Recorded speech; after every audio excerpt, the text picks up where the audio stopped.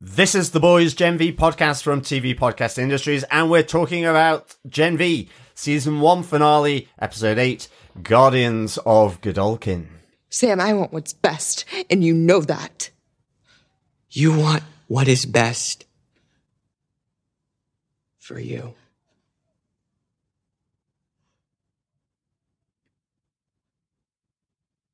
I risked everything for you. Emma, you would do anything for everyone to like you. You're not a hero.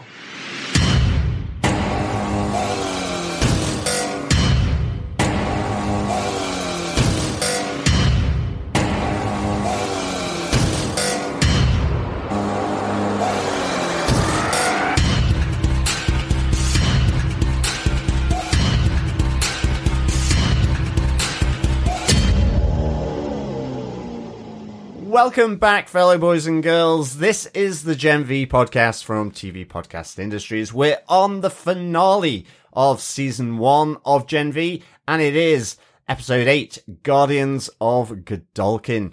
I am one of your hosts, Dirty John. I am your other host, Derek. What a week it's been this week. Absolutely. In one day, we have the penultimate episode of Loki, we have the finale of Gen V, and we have the first episode of Invincible Season 2, all available at the same time. I know. What a time to be living in. I say that because that's just stupid. It is very silly. But anyway, but three really good shows that we're covering. Yeah, kind of. Well, we already have our podcast out for the first episode of Invincible on our main feed on the TV Podcast Industry feed. It also sits on the Boys feed. If you listen to the Boys, you'll probably already have that there. If you listen to our Gen V podcast, you'll have it there as well. First episode was great. It's really good to be back in the animated, ultra-violent world of Invincible. So, definitely. I mean, I'm not on the podcast. It is a Derek and Chris omelette special. It is. For sure. And of course, it sounded very much like you were podcasting from a war zone. With a bit like Godolkin Campus on this episode of Gen V. With all the fireworks going off, of course, around Dublin for Halloween. I had to laugh at one point. I was going, I can't concentrate on what I'm saying because there's like explosions going on behind Chris, and then on my side there was explosions going on. I did everything I could to remove the noise in the background, but it was impossible. Like when Chris was doing his synopsis, it was like as if he was being underscored by the fireworks as he got to the big points of the episode. But it's still a great episode. Hopefully you're joining us for our Invincible series as we close out our Gen V coverage with the final episode of Season 1 of Gen V. Yes. Before we get into our spoiler-filled discussion, though, of this final episode of Gen V, remember to pop on over to our website at tvpodcastindustries.com, where you can subscribe to any bloody podcast player of your choice. Yes, absolutely. You can also subscribe over at Spotify, and the cool thing about Spotify is you can also leave comments over there. We got a comment on one of our episodes for the Gen V podcast from jmill33, who said, "This is one of the best podcasts going. As always, thanks." Thank you so much, J Mill. Oh, thanks, J Mill. That's really nice. It's great stuff. Always great to get feedback from our fellow boys and girls, and of course, fellow industrialists. Whichever podcast that you tune into, it's great getting the feedback like that. It really helps us to know what we're doing right or wrong. In some cases. Yeah. We'd prefer if you emailed us directly and said there was something really wrong. Yeah, well, like email us and go, next time, don't record on Halloween because then you won't have the fireworks outside. You can email that to us to feedback@tvpodcastindustries.com if you want to. Or you can join us over in our Facebook group. Direct access to slag us off about how bad our podcast can be sometimes. Joking, obviously. But you can join us there at facebook.com/groups/tvpodcastindustries. Yes. You can leave any thoughts, comments, observations, theories, or slags, of course, on the spoiler posts for each and every episode of the TV shows that we cover. And also a quick campus public announcement. We will be concluding our Gen V student bar quiz with the final question later in the episode.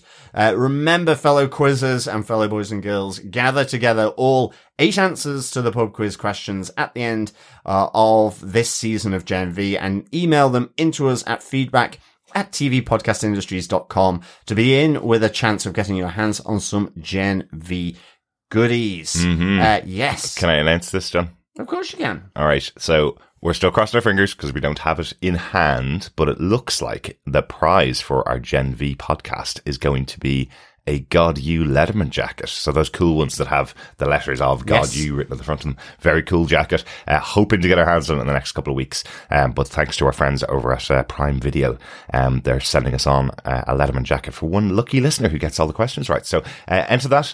We will be doing our wrap-up podcast about all of the 4 pub quizzes that we've got going on at the moment.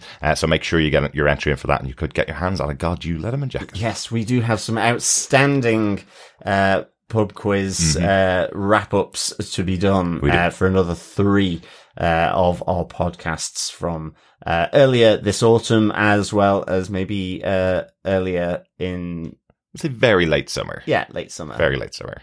So, yes, hold on tight, fellow boys and girls, because and fellow quizzers, importantly, because, yes, we will be announcing the results of 4 pub quizzes. It will be a pub quiz smorgasbord. It will. Yes. Absolutely. I think we should get into the episode though, John. Yes, Derek. Let us know some of the episode details, please.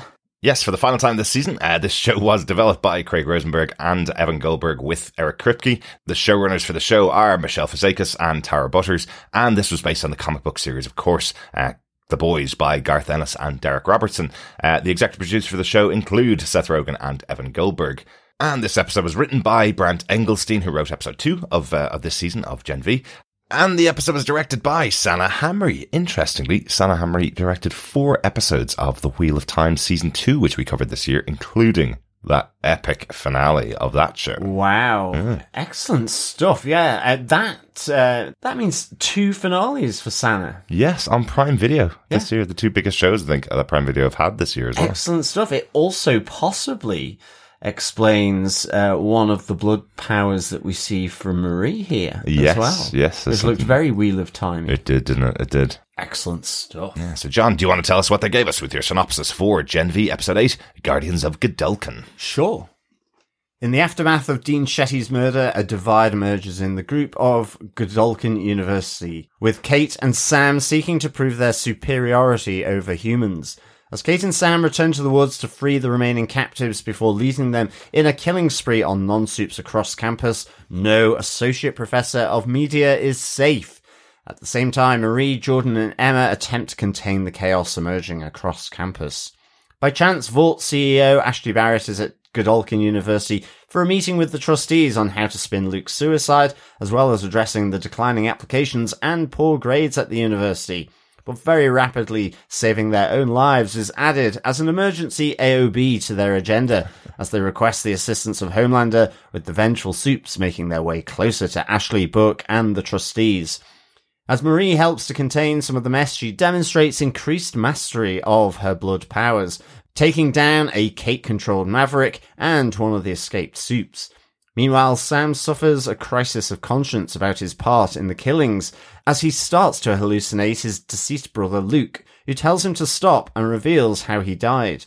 But Sam is ultimately swayed by Kate, and he ignores his inner Luke, allowing Kate to destroy his ability to feel emotions. In Vaught's medical facility, Andre learns that Polarity's seizure was the result of brain damage caused by his powers, before receiving the Polarity mantle from his father. He rushes back to Godolkin when he learns what has transpired there after a phone call with Kate, and sides with Marie to stop the continuing bloodshed and to help fight the rampaging Soups. As things come to an explosive head, Kate tries to brainwash Jordan, but Marie detonates Kate's arm before Homelander arrives and attacks Marie, accusing her of attacking her own kind. Sometime later, Marie, Jordan, Emma, and Andre awaken in a sealed hospital room with no door at an unknown location and learn they were framed for Sam and Kate's attack, while the pair are hailed as guardians of Godolkin. Meanwhile, at Godolkin University, Billy Butcher investigates the ruins of the woods. What a bunch of country club members. Well, things certainly came to many explosive heads in this episode, didn't Yes, and indeed, across the season, we had exploding penis tips, we had head explosions galore in multi-story car parks, and, of course, across this campus. Yes, we did. Yes. Yep, they saved a lot of the blood shed for this episode, but this cracked along at a pace. It really did. It seemed like a shorter episode, about 37, 40 minutes, somewhere around that, and cracked along through this closing out episode, setting up season 2 and setting up where we're going in The Boys season 4 as well, in little bits, which I'm sure we'll talk about as we get into the episode. But I am laughing that last week's episode where we had the doctor's head exploding. You wanted to leave the room because you didn't want to see another head explode. This episode, it was like every 2 minutes someone's head was exploding. We didn't watch it together this time, and I was just thinking that John's sitting at home covering his face with a pillow as all the heads explode across campus. No, I was more okay with it because you kind of knew it was coming. It wasn't necessarily... It just was a tense scene with Newman last week and the Doctor. It was. She is creepy in the end. So, and the atmosphere was just generated really well with that scene. So yeah, and you're just not really too sure if it's going to end with a head explosion. You're kind of anticipating when it's going to happen, whereas here it was people going around just destroying everything around them. Yes. Yeah. Absolutely. But shall we get into our interesting moments, our freshman moment, our sophomore moment, and of course our senior moment of course. From this episode. Let us get into our freshman or minor moment from episode 8. Yes, Ashley and the board. They've done such a good job in this show of bringing in characters from The Boys and making it feel natural, making it feel like it's totally part of The Boys. You know, we talked about it earlier on in the season that spin-offs quite often try and completely stand alone, and then you kind of feel they're dispensable or disposable, so you don't have to watch them. Whereas this feels very incorporated, just looking at a different side of the world of The Boys rather than it feeling completely separate. So when you have this board member meeting with Ashley and my favourite named character in the show, Other Ashley, the assistant of Ashley, or the very put upon assistant. There's a great line in the X-ray, the behind the scenes kind of stuff that says that Other Ashley keeps her job by just agreeing with everything that Ashley says. That's her role. Absolutely. So, great to see her in here. Definitely. I loved having Ashley here at Godolkin, and especially with the unfolding crisis. I mean, I just find her hilarious in terms of how she deals with other human beings. I mean, it's so obnoxious, but at the same time, then just her self-preservation mode at all times. You know, she works with soups on a constant basis. The danger is there for her, the risk every day. Yeah. And it's almost like arms flailing in the air, running around, sort of screaming orders at different moments. You know, get Homelander, get the helicopter. You know, as Bork tries to get into the meeting room, she's like, who's this? And, you know, it's the person who she was in the toilet cubicle getting amorous with at the big movie extravaganza from the last season the of premiere The Boys. of the Dawn of the Seven. Yeah, absolutely. And that's when we learned that how Ashley copes with her stress is by pulling out her own hair. So we've seen that she is a massively stressed character, but I do love, I absolutely love Colby Menifee in this role. It's probably the best role I've seen her in. She's been in multiple shows before, but this role that she's had where she's gotten her way up to the head of Vought, and it's basically she feels like if she doesn't do everything right, or if they find out when things go wrong, someone's going to kill her. So that's how scary her job is. We think our jobs are stressful where you might be fired, not have someone laser you in half if you get your job wrong. Exactly. You know, and even just, you know, her quips to the other trustees where they're trying to get someone to go effectively straight into the Seven because of what happened with Luke's suicide, the decline in applications, and so on. And they've lost 2 members of the Seven as well, remember? Yeah, so, and as they go through the the different sort of photo cards. It's, you know, why Andre, for example. And it's like, oh, well, we'll park that one, come back to him later after, you know, she hears that he does poll well with sort of 18 to 25-year-olds. Because it's the connection with his father, isn't it? That's the reason. There's a great little gag in there, behind the scenes gag in there, where she calls out his special extra talent is that he has a British accent, which is why she knows somebody's pushing for it. But the fun joke about that is that Chance Padermo, who plays Andre, is actually British American. So he rose to fame in the UK playing a role on BBC Three. So he is British. So the joke about it is that he's putting on an American accent, and his special skill is that he can also do a British accent. Yeah, so no, exactly. Really good. Yeah. I just loved just how that all sort of went down. You know, again, I just loved it. Like, where is Shetty? Like, screaming it as the crisis unfolds. Yeah. So I just loved how, you know, this is a perfect situation for this character with her hyped up level of anxiety and stress as a result of being the CEO of Vought, and, you know, just how she just blows with the wind, really, as to what is the crisis at that moment.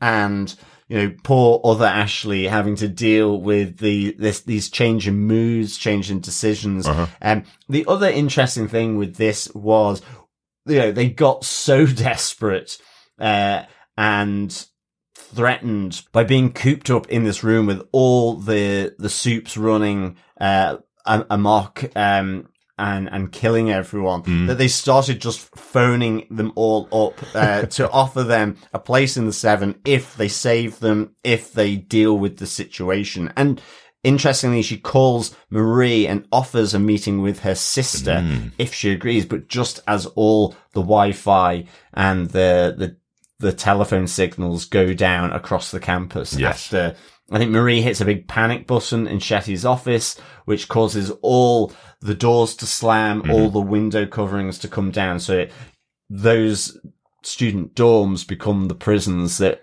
were intended if something like this happened. Exactly. But I also love how quickly that's resolved as well. Ashley's like, oh, okay, someone's pushed the button. We now have that noise that affects all soups, the noise that knocks them off balance, and Ashley's kind of going, okay, grand, we can get ourselves out of here. And within about 3 seconds, the guy has used his banshee-like powers to knock out all of the speaker systems. So, you know, the one big fallback that we had, the one big red button to push if everything goes wrong, unfortunately didn't calm anything down at all. Yeah, no. So yeah, love the scene, loved having Ashley back here, and really a lot of fun with the board. I was quite surprised that we didn't see at least one of the board members buy it, though.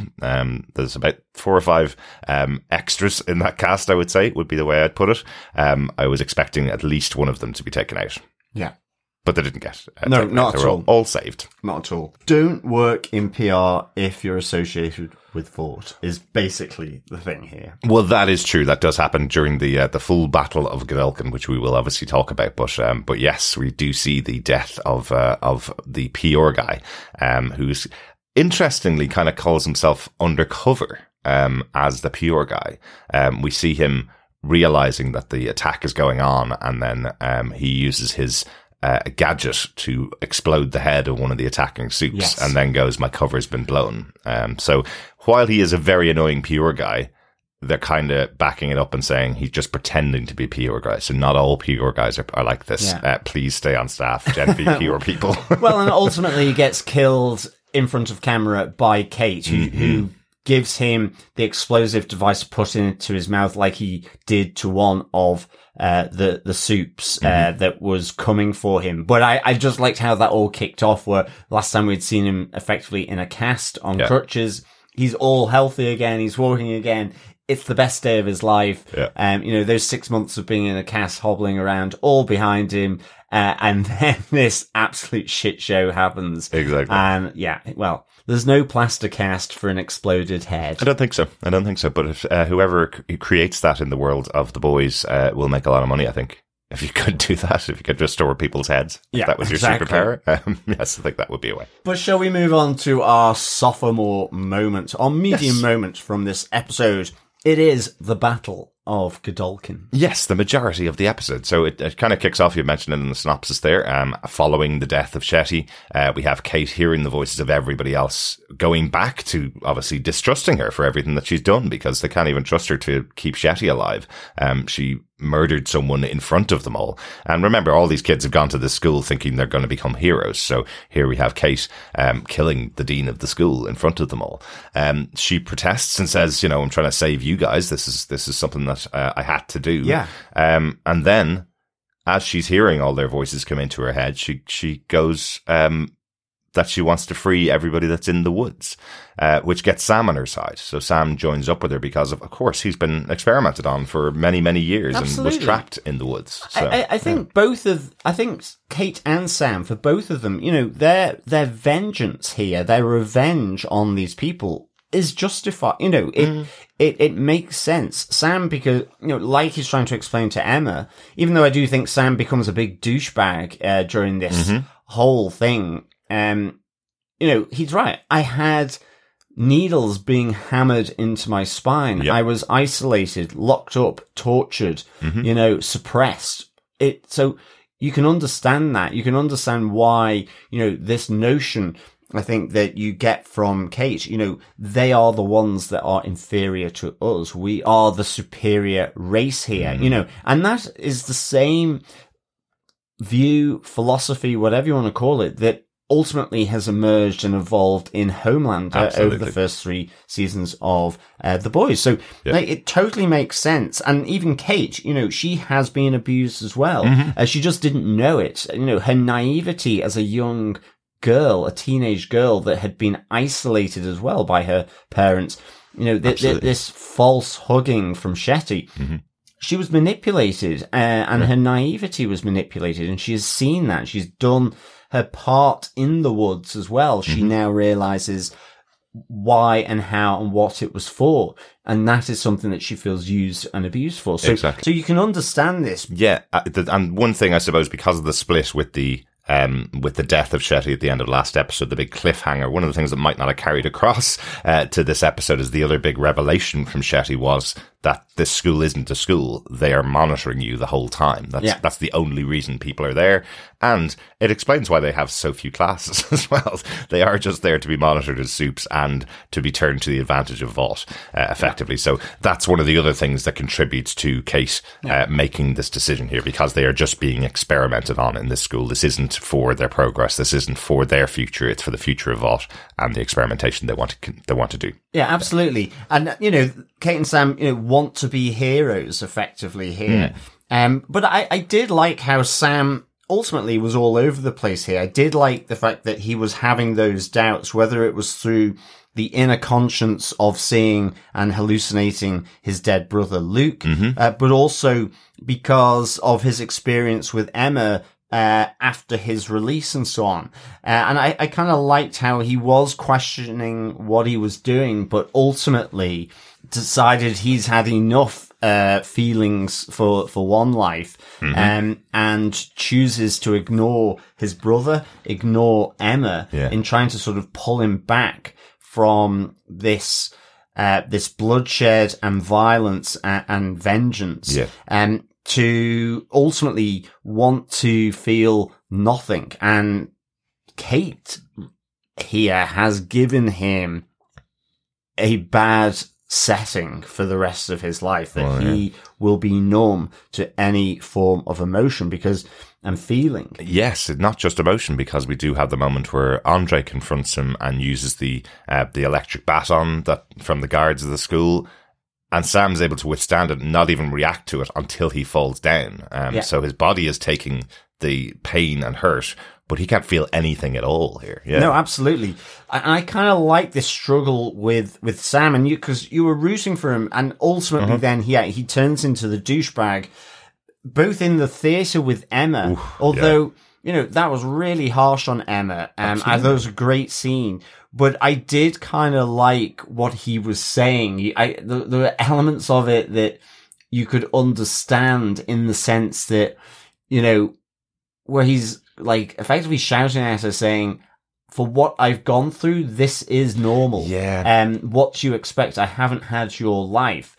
I thought he was really harsh on her. Absolutely, because the reason why he was saying that was he was responding to her going, it's normal not to kill people. It's normal not to execute people as you walk through this place. And he's going, no, this is normal. I'm normal for what I've gone through. Exactly. So while I understand he's gone through a lot, it's still not normal to murder people. No, exactly. No, it's not. But what I mean is, you know, in a sense, what we saw of Emma, the thing is, what he doesn't recognize is the evolution that she has had as a person within this show. So, you know, actually, a lot of what he was saying, you could go, well, from episode 1, I could get that. You want everyone to like you. Yeah, you know, you're effectively using your body in various ways in order to get likes. It, you know, it's very much the influence of her mother to be popular likes. He doesn't realize that, you know, when she says, I risked everything for you. That's right. You know, she closed down her mother. She helped him escape, and he's totally blanking her. And that's that's the only thing I didn't get here, was that he didn't want to recognize what she had done. He was putting these excuses that it was for her. She wasn't thinking about him at all. And I'm not entirely sure I know where that came from, because I can understand, you know, his quick radicalization from hanging out with Rufus in the last episode, but this was a real personal, intimate connection that they had, which Emma is trying to explain, and he suddenly just dismisses it totally. Yeah, because she's trying to tell him to stop going on his revenge path, which he is now fully on board with, you know? Yeah, but it's before Kate has numbed him. So I think the problem is that not only is he battling Emma, but he is battling his inner conflict about what he's doing here. Yes, it's right, but he also understands it's wrong because of the hallucinations he's having with his brother, Luke, which is effectively his inner angel on his shoulder, you know? But how stupidly he dismisses that. That's the thing. He wants to go on this revenge plan, but he does have his inner voice telling him not to do it. But he dismisses it because his inner voice in the personification of Luke tells him, I love you, don't do this. And he goes, but you can't be me because I hate myself. So he's going on this revenge path, hating himself, knowing that this is the thing that he wants to do, to take revenge on everything that has been done to him. And Emma's standing in his way as well. So in the same way as him calling out this vision of Luke and going, you can't possibly be part of me because I hate myself, he's also saying to Emma, you can't possibly love me. You obviously were only doing it for yourself, not for me. So again, it's not correct what he's saying. He's just making excuses for what he wants to do and continue on this path of revenge. Emma is unfortunately hitting in the crossfire. You know, having that, or pleading with him at the moment where he has all this stuff going on in his head, his turmoil about how he thinks about himself.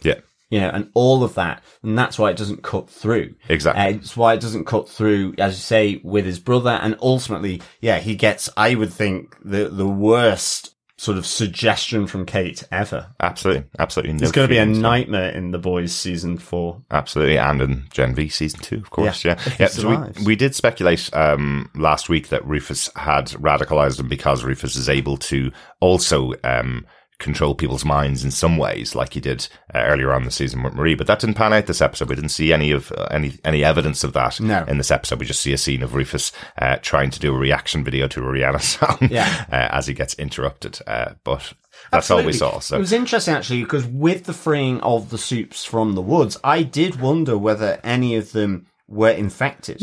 And I actually thought that might be initially the way it was going to go, was that, you know, there'd be coughing and spluttering, and at least Kate and Sam would get infected here whilst they were down in the woods. Like the 28 days later thing where they released the monkeys that had been tested on, and that's how the virus gets out in the world. You think that one of the guys the first guy I think that they free, you see sweat patches all the way around his sweatshirt. He's the one that's that has the banshee ability, the ability to scream really loudly. And the heat ability. And the heat ability, I thought that it was him that was the carrier, and that's how it would get out into the world. Me too. I really did think that.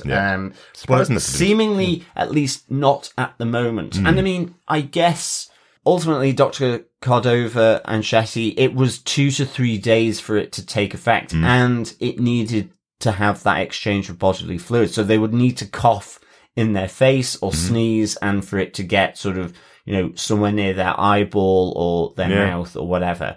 Or I guess they just got really raunchy during this bloodletting and had sex. Maybe, but they didn't. Or they did off screen, and that's how it'll happen. Maybe. But he was also getting very close to his victims. He was strangling people as well. So potentially some of those people that survived might have picked up the virus from him, or when he gets his head exploded, maybe the people that do the clean up could get infected. Well, that's it. With the amount of blood flying around, including some of the soups that were released from the woods, it's still a possibility. Yeah. It wouldn't have taken effect immediately there in this scene. Exactly. We're really, this is the immediate moment after, and their release, and the immediate aftermath on the news that we see. So, it could still be a possibility that happens here. Exactly. Sure. Speaking of blood flying around, also one of the big movements, I suppose, in the episode is how Marie is kind of taking up her mantle of the Guardian of Godolkin and joining up with Andre, and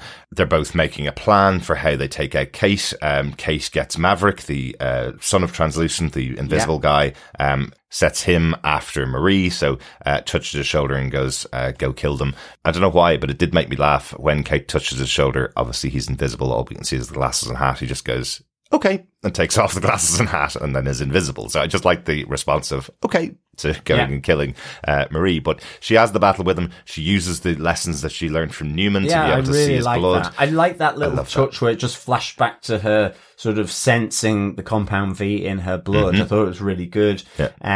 They've done those little touches before in this season, and I think they're really useful and powerful. Yeah. Really, because just seeing the arteries and the veins, and, that arterial network sort of get revealed as she's trying to sense where he is. It almost reminded me of The Invisible Man with Kevin Bacon, and it was really good. Okay, yeah, I was thinking of the more recent Invisible Man movie that was out a couple of years ago, which had something similar. But yeah, you're right. Of course, they did the same thing in the Kevin Bacon movie as well. Yeah. It's a great effect, seeing it happen. And then Marie takes out Maverick with a massive, what would you call it? It's the helicopter blade. It's the helicopter blade. That's what it is. I was trying to work out whether it was stone or whether it was something that had come off the building. But it must have been the helicopter blade.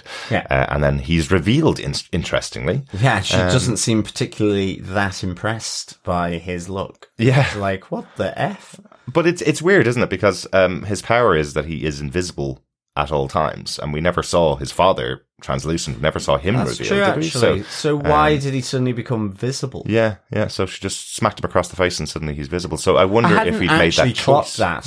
Yeah, it should be that he was down invisible. Yeah.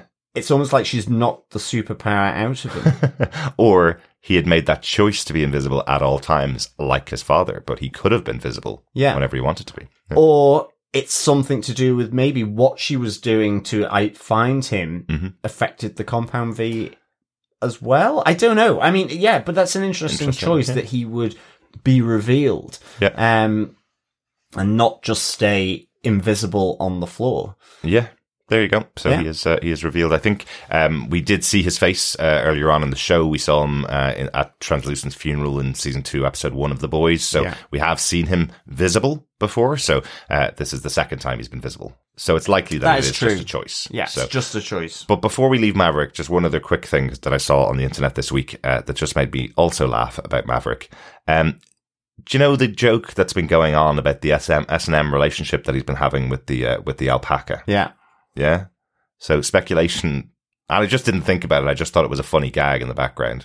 Speculation that the alpaca girlfriend that he has is a shapeshifter, and that's why she's in the shape of an alpaca, which makes a lot more sense than him having a sexual relationship with an alpaca, doesn't it? Yeah, it does. I just didn't think about it. No, exactly. I like Gen V fans. They come up with theories to cover off things I haven't even thought about. Yeah. But I really liked Emma's, that evolution I think one of my favorite moments was where one of the soups that kind of almost runs like a four-legged animal and zips through, sort of loses form and then reappears, is going towards the helicopter where the trustees and Ashley and Bourke have been put in because it's contained and they'll be safe.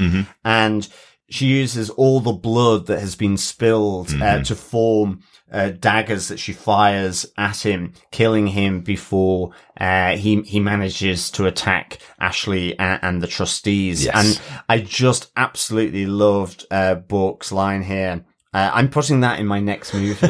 It was really, really good. I must say, I was laughing for a long time after that. Very good. Well, after the explanation of Jesus Christ or whatever it was, it's like, I'm putting that in my next movie. I'm like, that's so funny. It's really good. Really good. It's really good. And I suppose to connect it back, so what we've seen is Marie's powers have been in the past cutting her hand open, using blood out of her hand as a weapon, so it's still connected into her own veins, and she's using them like whips and ropes.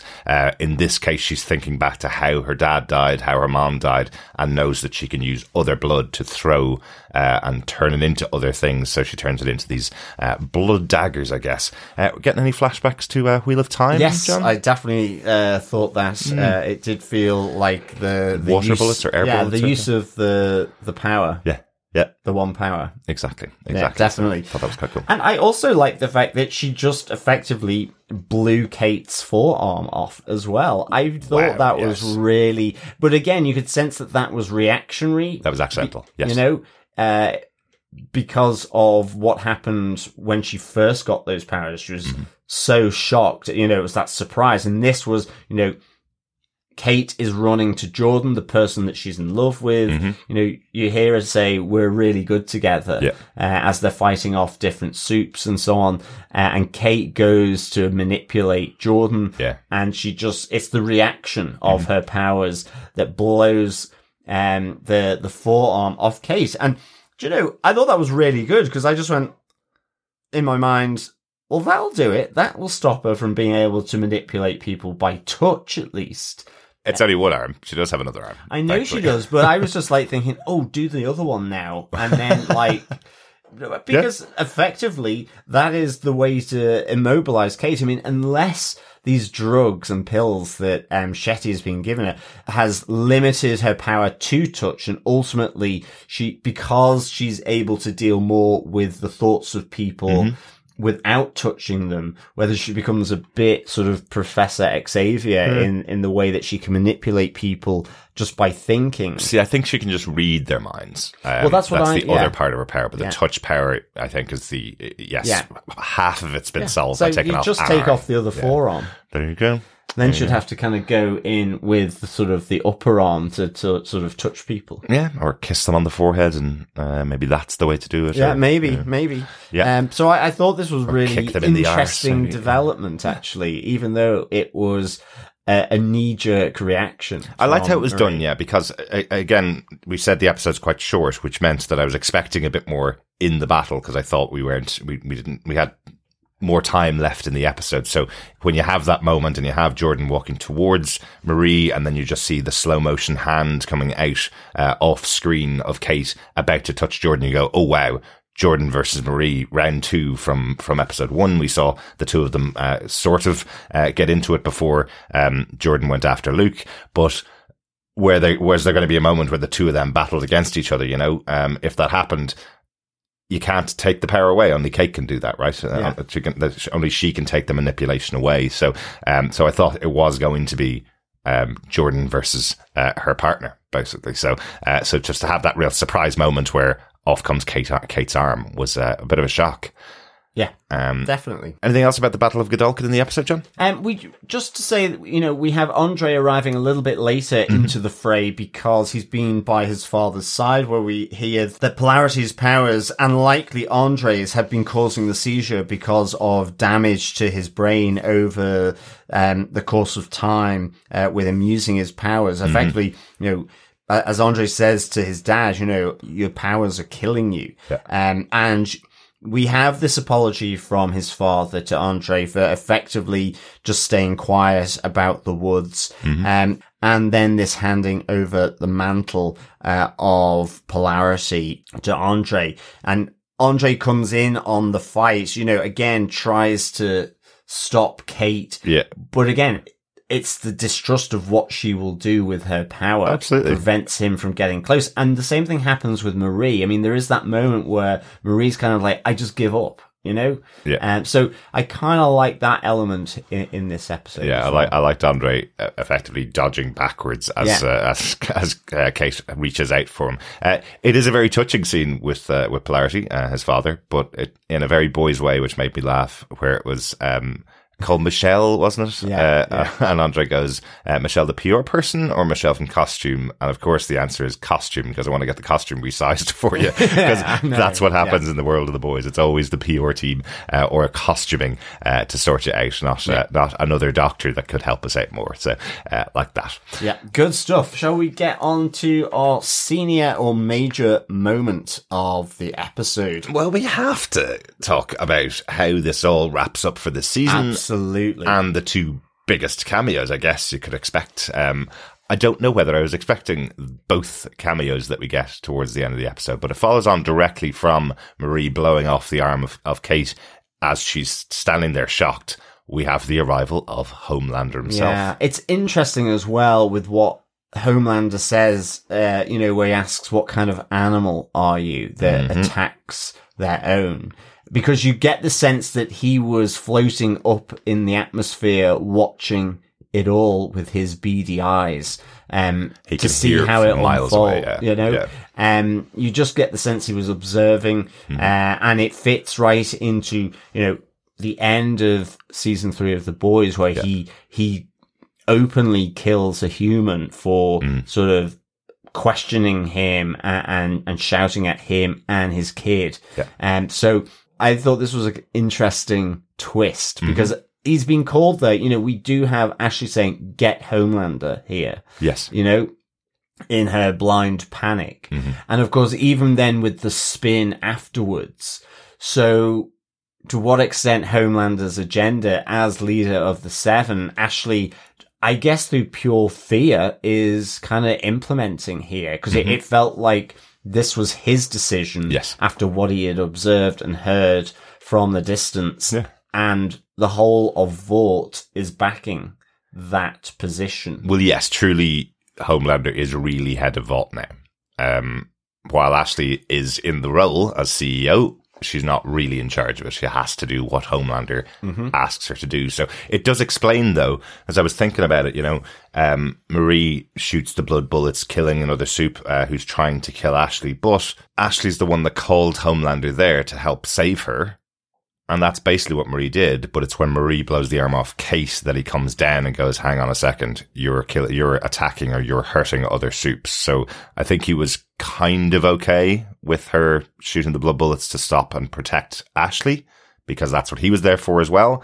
But when she takes off the hand of another Soup, that's when he's saying to her, what kind of animal are you? Yeah. So, and he fires up the eyes as well after a cheeky little wink, which Marie survives. That was a bit of a surprise. It was actually. But she also picked up a helicopter blade. So again, I guess with the blood powers comes some form of enhanced strength and resilience as well. Yeah. Because she took that blast from Homelander's laser eyes. Again, maybe it's something connected with what Newman said, is you don't realize, I thought I was the only one. You don't realize, the power that you hold. Maybe, yeah. And we have Dr. Cardova saying that earlier in the season, where he says, I want to test on Marie. Her powers are so unique.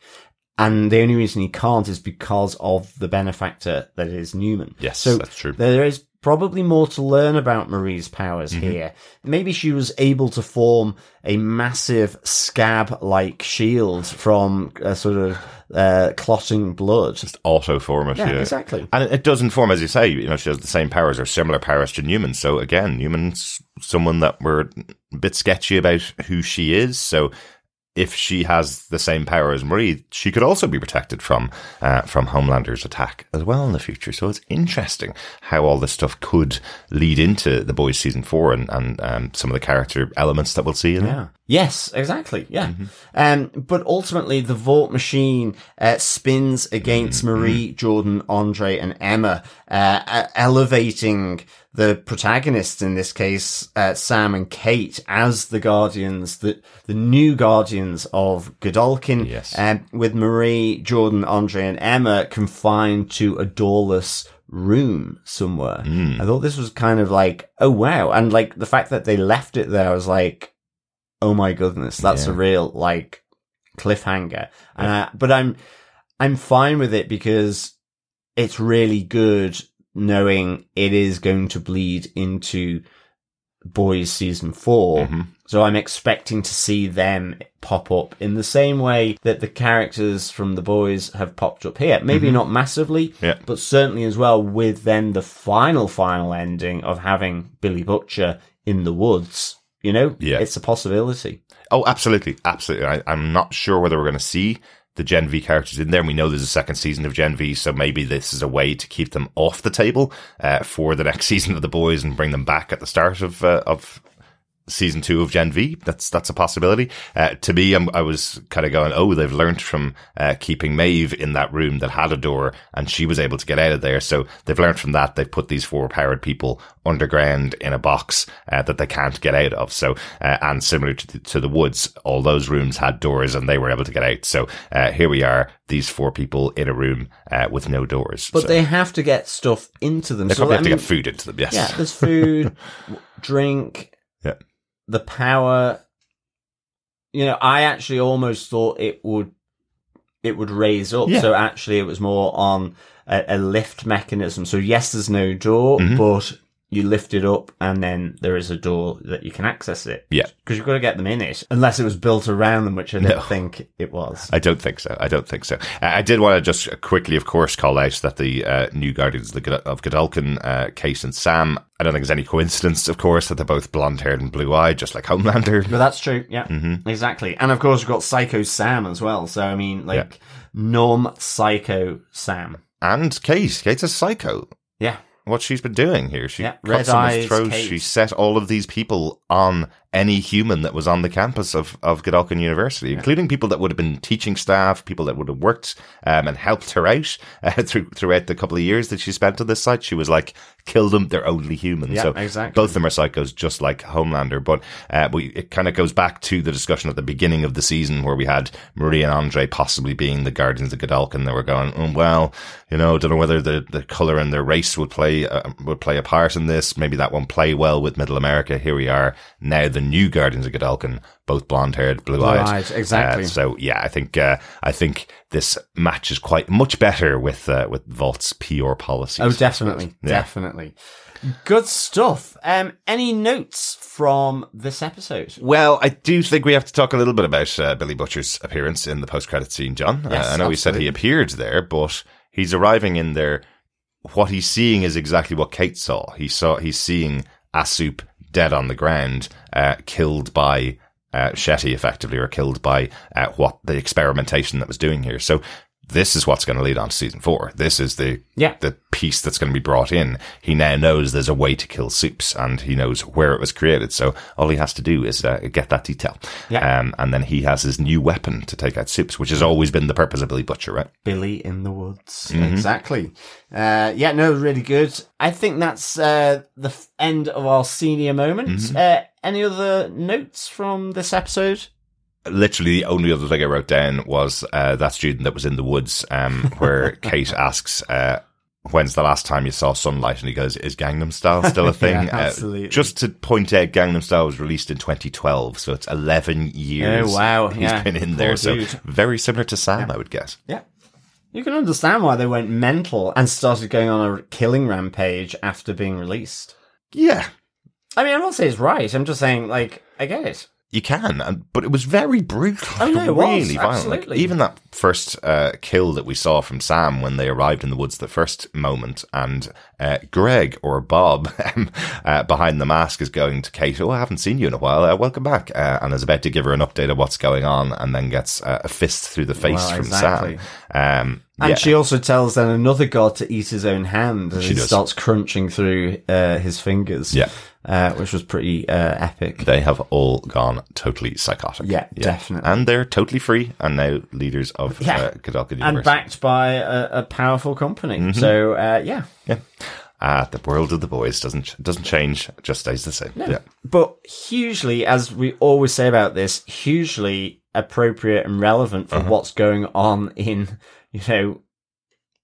media and stuff across the world. Absolutely. The radicalization of these people, We've got absolute, see you next Tuesdays going on to sort of certain shows like I'm a Celebrity, Get Me Out of Here, or what's it, SAS one? It's like, I know they should be behind bars. Like, anyway. Yes, but I'm sure they're all doing that because a reality show presenter ended up being president of the US, even though with no qualifications. Again, the commentary from the boys as there always is. So always highly topical. But the whole reason why they're doing it is because they're all members of the same country club, right? Yeah, exactly. Yes. Definitely.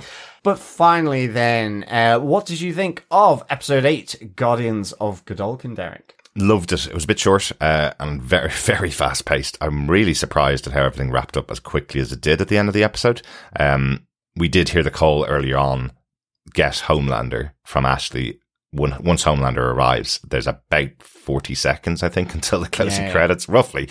It's just such a short period from Battle of Godolkin to credits rolled. So that's a bit of a shame, but at least we know we have a second season confirmed. We have The Boys season 4 filmed and ready to go next year, I believe, early next year. So I'm really glad that's happened. I thought the show overall has been really interesting, seeing what's going on in the minds of students in the world of The Boys, especially students with superpowers. So overall, it's been a really good season. I've been really enjoying it. So a good crown on that.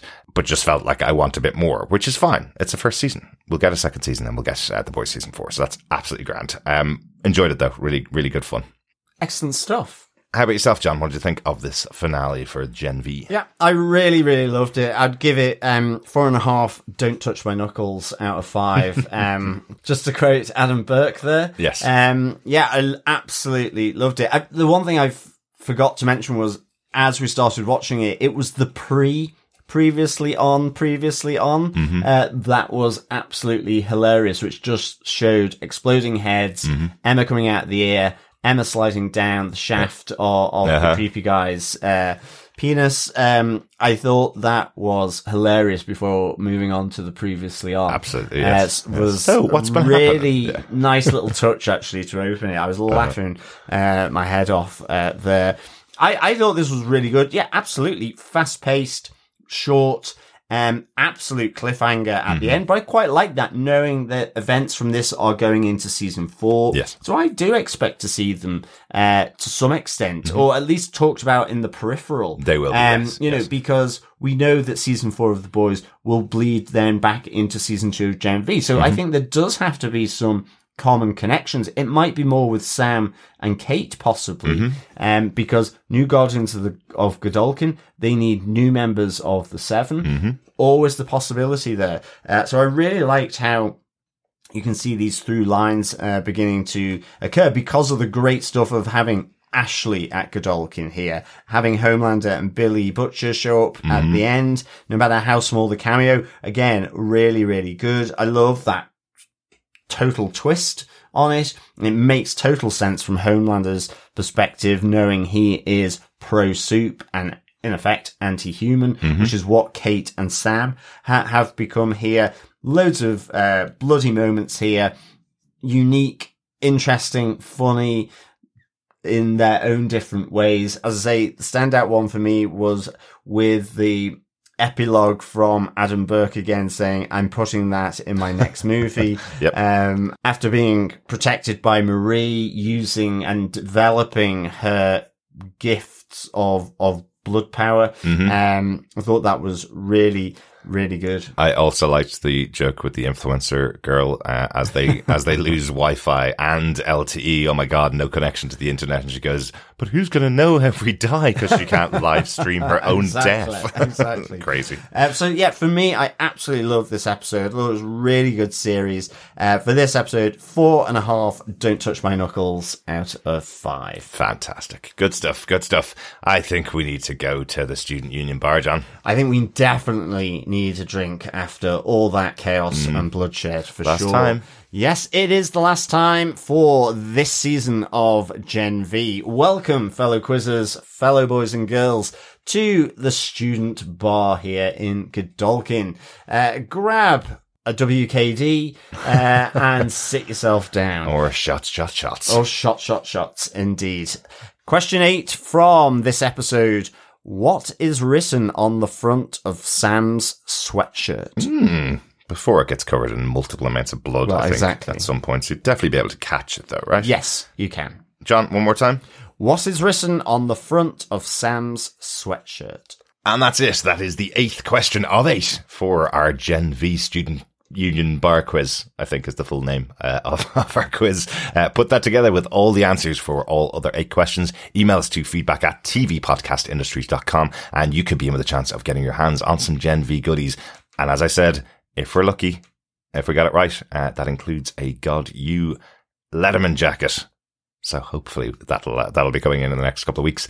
So right, yes, we do have some feedback in from some of our fellow boys and girls. First up, we have an email from Coffee and Vodka who says, greetings, fellow confusing campus defenders. So much rides on controlling the message surrounding all of this, and all of it so untenable. Vought Media seems to be saying soups can murder without provocation or punishment, while Vought Corporation's trying to hold the public trust. In the meantime, civil war seems to have gone from brewing to boiling over, with Homelander killing a protester, and now a campus fracas gone nuclear, V-style.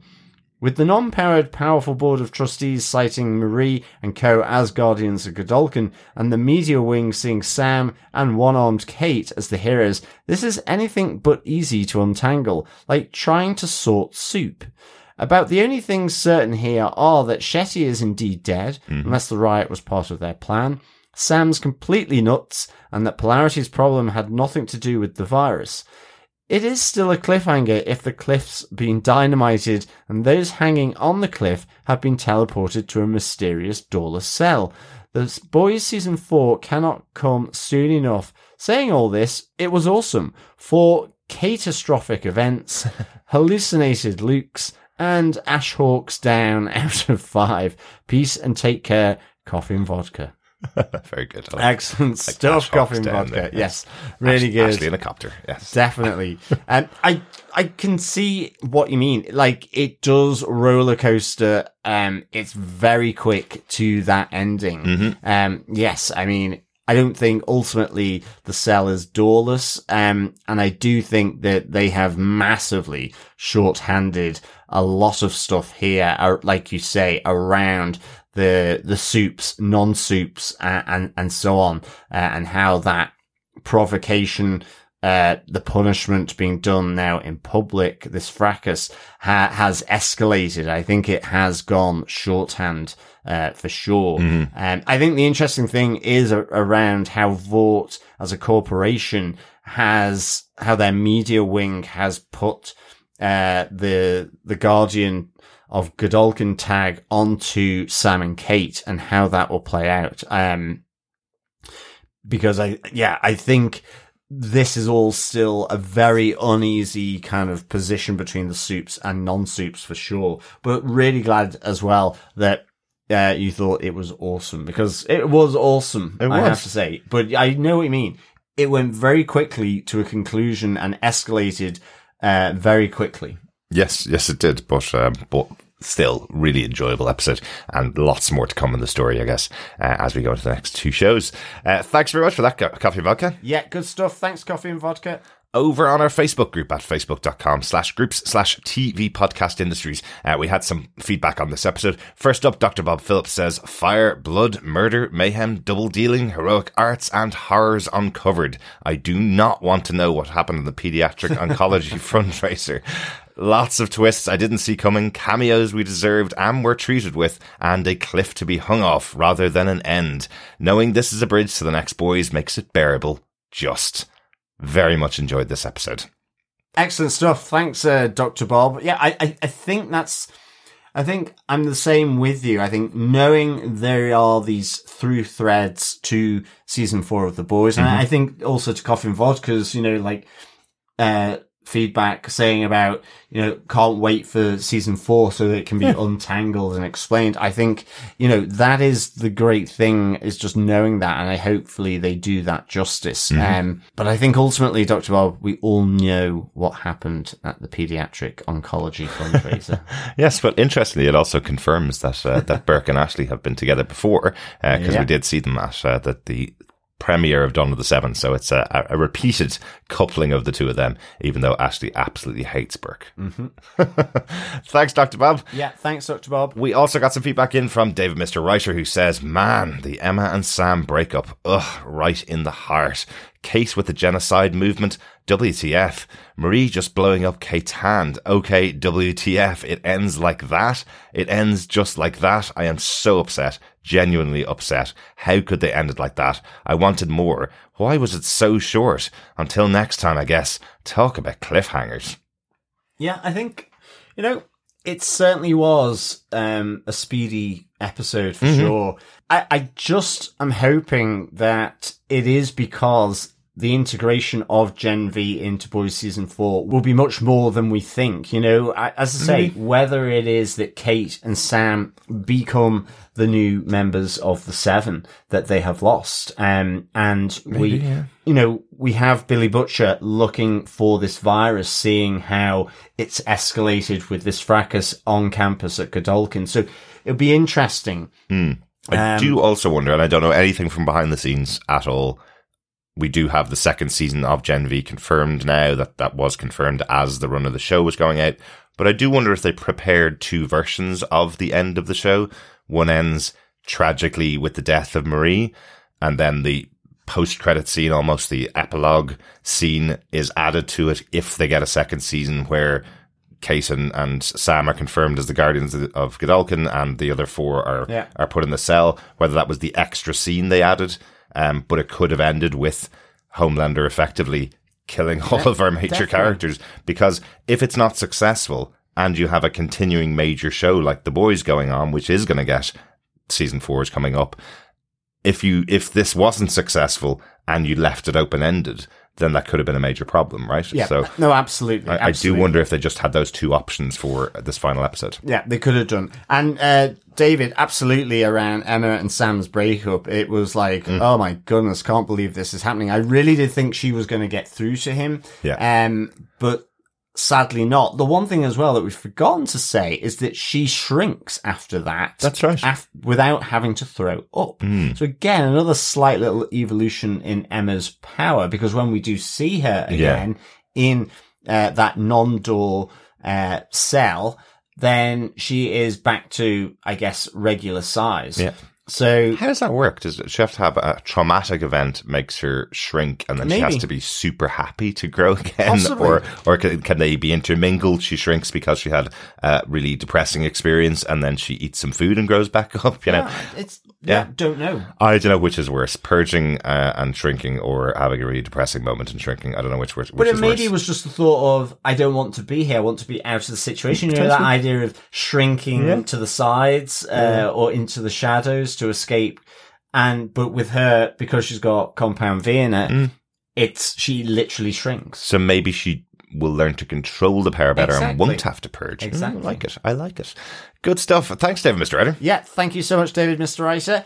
Finally, Mindy Megan over on Facebook says, holy moly, I'm glad we already have confirmation of season 2, because ending on a cliffhanger like that would otherwise be torture. While it feels like a stretch, I can at least see and understand Kate's character arc. but I'm curious if I'm the only one who was really surprised and a little confused by Sam's seemingly sudden change in temperament and behaviour, particularly with Emma. Did Kate push him and I missed it? I feel like I need to go rewatch the previous episode and look for some foreshadowing that would explain him. Overall, though, this season has been a joy and a great appetizer while we wait for the next season of The Boys to come out of the Prime Video oven. My senior moments this episode were Marie learning more about her powers. Maybe we learned that Emma's shrinking powers are triggered by something more emotional, like shame, than physical, like purging. Jordan and Marie working together, Kate's hands getting blown off, and of course the ominous cameo of Homelander and post-credit cameo of Billy Butcher. As soon as I saw that silhouette, I knew whose ridiculously oversized boots we were looking at. One con, I was really hoping to get another kiss between Marie and female presenting Jordan. As always, amazing writing as we've come to expect from the crew of creators. Thanks so much, Mindy. I do agree with you, certainly I think, on Sam's change, in particular around Emma. I think him wanting to go after humans, I think that's where his battle comes from, because actually he's wanting to go after the likes of Shetty, Cardova, and those people. And in the end, that net is spread wide to security guards in Godolkin University, not even in the woods. And I think that's where his struggle is coming. But I agree. I'd argue that they're about the same, the security guards in Godolkin and probably, in the woods, probably.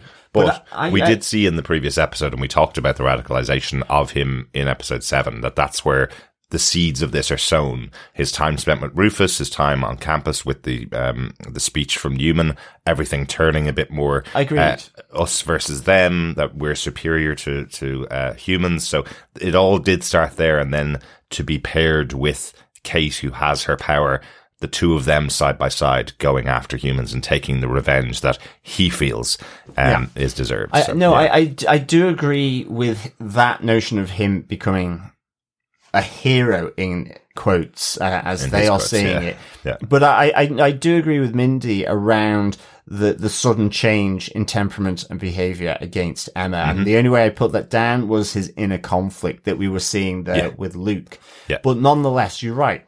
It felt very quickly reached by Sam after what they had experienced over a longer period. And that's what I think possibly some of the issues for this, even though people in the main liked this ending, the issue is that it was absolutely an escalation or an acceleration of different things around some of these characters, even though it had been slightly foreshadowed in previous ones. And as I say, I think I can basically understand the reasons for it with Kate and Sam, but I totally understand it was rapidly shifted on in this final episode, with a lot of other things then happening as well. Yeah, but let us know what you think, Mindy, when you do the rewatch of the last couple of episodes, because I think it's there, and I think the other part of it with Sam and Emma particularly is that he's not only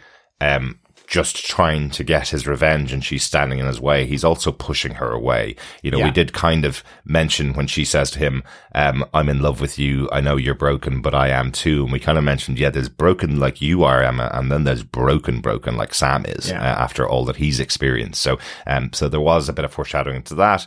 We also saw him rip apart an entire SWAT team who he thought were puppets. So he's imbalanced from everything that's happened to him as well. So he doesn't have a sense of right and wrong. He has a sense of revenge and attack are kind of his versions of right and wrong. Well, that's it. And Luke and Emma are the ones that were trying to soften that edge. Exactly. And maybe they've just not succeeded ultimately. Exactly. But great stuff, Mindy. Thanks so much for the feedback. And thank you, fellow boys and girls, for all your feedback for this episode and, of course, the season. we will, of course, be back for Gen V Season 2, but more importantly, and a little bit accelerated as well, a bit closer to where we are now, for Eric Kripke's Boys Season 4 next year, which will be coming out. Cannot wait for that, certainly given this cliffhanger of an episode. Absolutely. It was a blood-filled series of Gen V, and we have already started, as I mentioned, our new show, another blood-filled show on Prime Video, Invincible Season 2. First episode, A Lesson for Your Next Life, is out right now on your podcast catcher of choice. Go check that out if you've enjoyed The Boys.